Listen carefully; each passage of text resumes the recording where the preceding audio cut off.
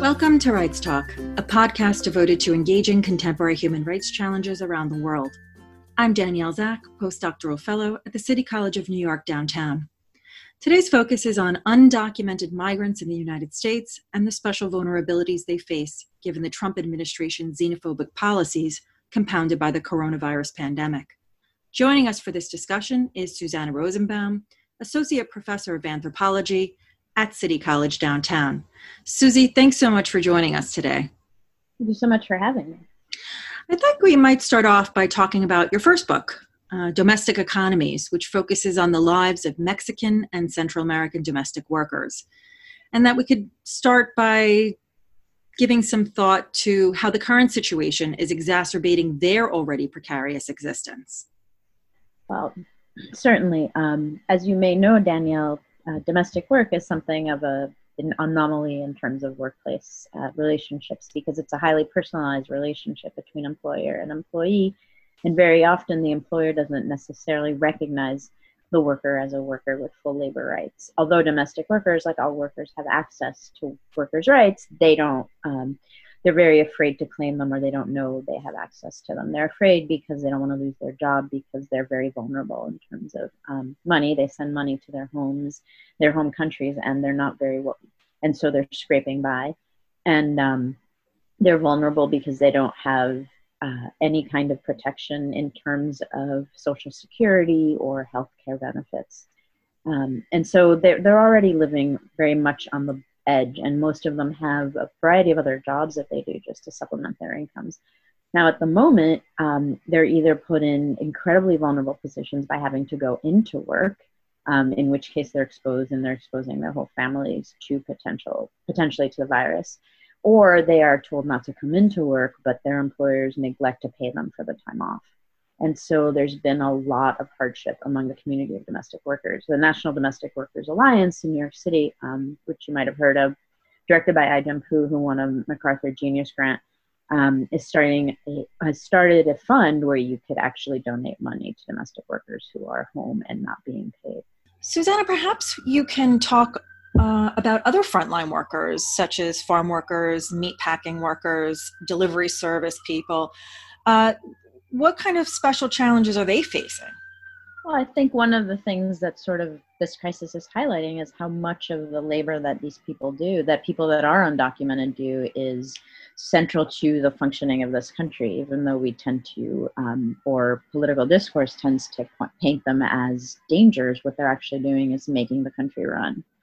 And unfortunately, because they are in industries that have very poor protections, like farm workers, as we know, are never paid well or really very much taken care of, they are suffering it without any kind of broader framework.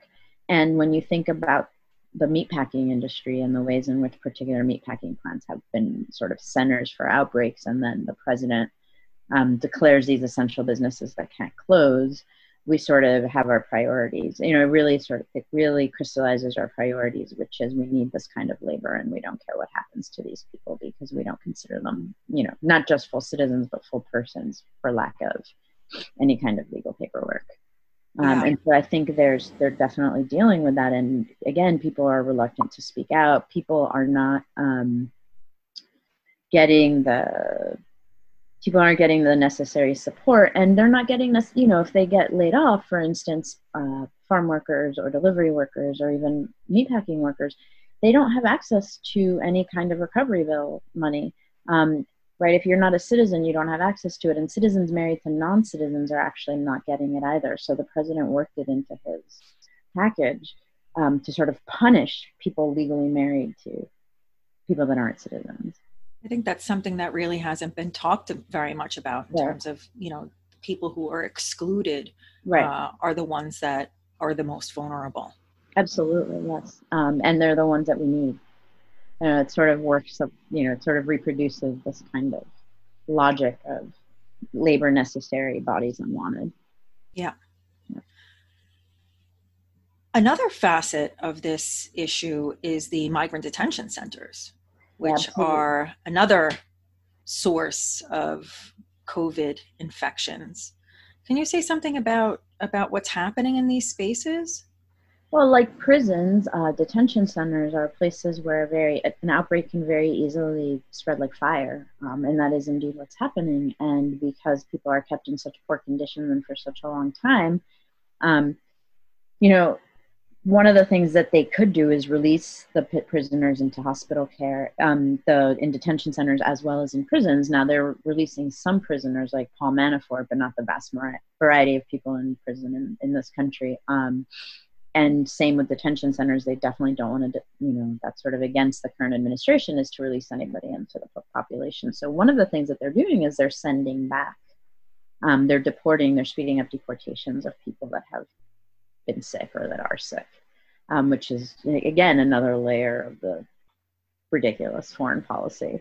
And of course, these are to countries that people had been fleeing violence and seeking protection, as well as livelihoods that are actually sustainable. Yeah, and countries would know that we don't use our resources, that we're not channeling our resources, to deal with this crisis is one thing, but you're sending them to countries that are under-resourced as it is. So they don't have the capacity to test or the capacity for social distance, or people live in slums. How on earth are you going to keep them socially distanced? So they're actually sending them into much worse places, not just as people vulnerable that could get sick, but as sources of infection.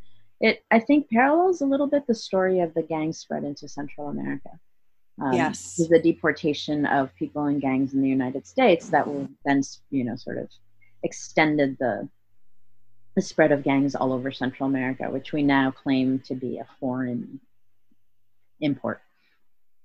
Yeah, quite interesting how American policy is largely responsible for this phenomenon of the gangs. Absolutely. Owing to deportation in the 90s. And again, as I think it's a very keen insight on your part to see that, well, now we're sending COVID to countries with very weak health infrastructure to begin with. Right, absolutely. Thereby compounding the human rights problems and challenges already being faced in these countries. Right, and as you say, people are fleeing these countries for lack of, for lack of security, but also for lack of viable incomes or any kind of sense of having a future. And so if you're sending them back to exacerbate all the issues, it's certainly not going to make the immigrant influx any better here. Thank you, Susie, for joining us today. This was a very helpful discussion. I appreciate you sharing your insights. Wishing everybody safety and good health. Thank you, Danielle.